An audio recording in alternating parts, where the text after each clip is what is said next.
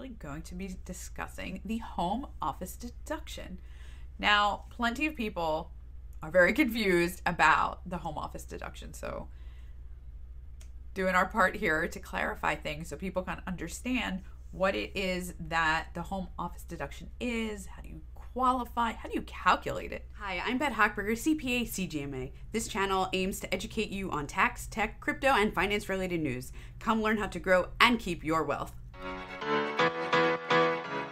This deduction is really being used for people who file Schedule C.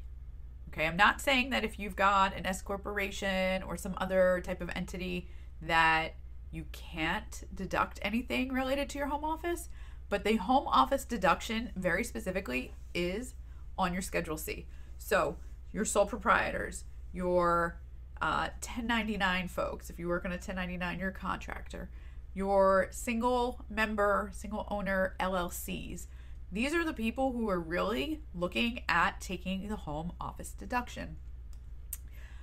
Now, how do you qualify for this deduction? Well, there's really two pieces to it, right? Number one is you have to have exclusive use of part of your home that's used for business, okay? So what does that mean? Well, if you normally work from your dining room table, it's not a home office deduction, unfortunately. You need to have a part of your home that you only do officey, businessy stuff in. It can be a bedroom.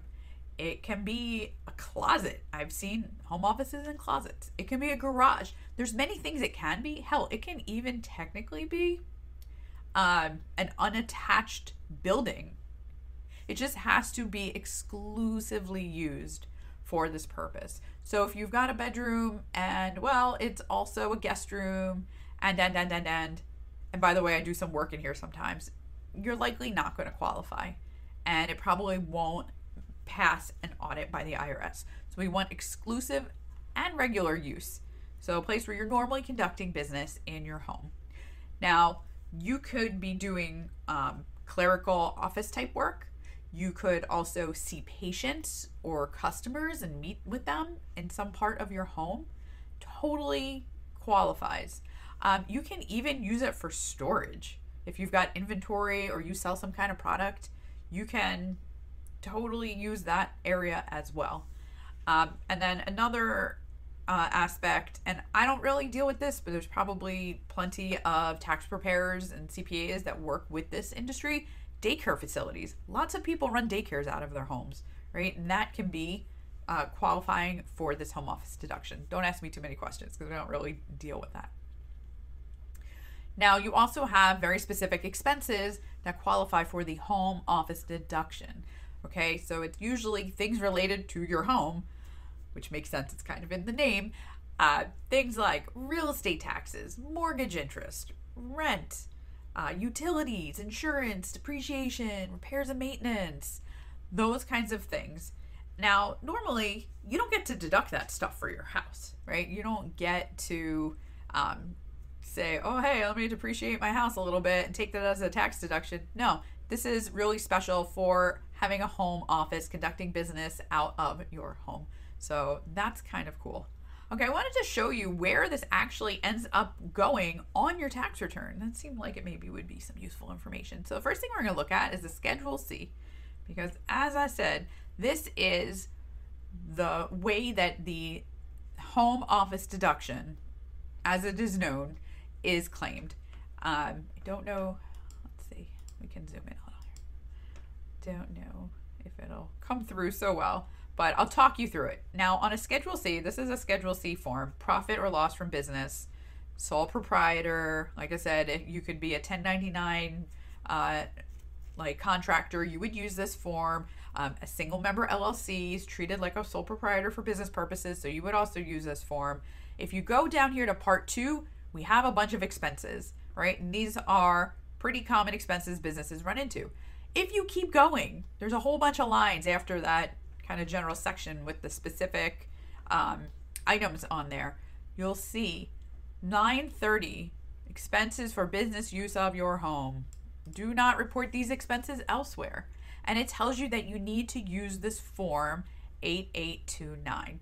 Well, let's hop over and take a look at 8829. So this is form 8829, expenses for business use of your home. It's, sometimes the IRS is self-explanatory. Not always, but sometimes. In this case, they are. So there's two sections here that you really need to focus on. The first one is you need to figure out what proportion of your home is used for home office. The IRS actually lets you use two methods for calculating this. One is square footage, right? If you take the square footage of your home office divided by the square footage of your entire house, that comes out to this percentage here on line 3, and that's going to be the business use percentage of your home, and we can use that to calculate. The other way that you can do this calculation is to calculate the number of rooms. So if your office is 1 room and you've got 6 rooms in your house, your home office percentage is going to be 1 divided by 6, and that would go here on line 3. So the IRS does let you choose, and you can pick which one is more beneficial to you in your situation. Now we've got the figure your allowable deduction. Holy moly, there's a lot going on here, right? So many things, a lot of calculations. If you're going to use this, please, please, please use software or go to a tax preparer who will use software to figure this out for you, because there's a lot of calculations going on. But what I did want to point out is you'll see you've got deductible mortgage interest, real estate taxes, and then there's a whole bunch of craziness that goes on here with things that are beyond this video. Insurance, rent, repairs, maintenance, utilities, other, on and on and on and on and on. Wow. Depreciation of your home. Again, this is some technical accounting stuff, so if you are trying to claim this and use the form 8829, talk to a professional, or at a minimum, use software. Don't try to go this by hand. And then if you have anything that's not allowed, you get to carry it over. Whew. After seeing all that, I'm going to point something else on Schedule C. It says simplified method filers only, right? Simplified method. Well, the simplified method lets you skip this entire form, this whole crazy form here of all this stuff that you're scratching your head trying to figure out what in the world are they even talking about. You can do a very simple calculation to rate of $5 per square foot for the portion of the home used for business, maximum 300 square feet. And once again, the IRS is actually pretty nice. They let you take whichever is the most beneficial amount. So you could do all the work. You could go through and pull all those numbers. They're like, what is my mortgage interest? What are my real estate taxes? What kind of repairs and maintenance do I have? What kind of insurance do I have? You can spend a lot of time going through all of that information, or you can just say, I'm going to use the simplified method. I will tell you that the cost benefit to doing out that whole long form is generally not there. It's faster and you get close enough to the same number from using this 8829 as you do using the simplified method, unless you've got maybe a really, really, really big home office. But in that case, you might be in a different situation. But overall, my recommendation, if you're able to claim the home office deduction, absolutely do so. There's no reason not to. Just make sure, you do a little bit of calculations. You do need to figure out what the percentage of square footage or how many rooms your office is out of the total amount of your house, and go claim the home office deduction. You might as well, right? The IRS lets you. It's totally legit. Save some money, save some taxes. Thank you for sticking around. I hope you learned something new. Please leave a comment, like, and subscribe to my channel if you want to continue improving your tax and financial literacy. Bye.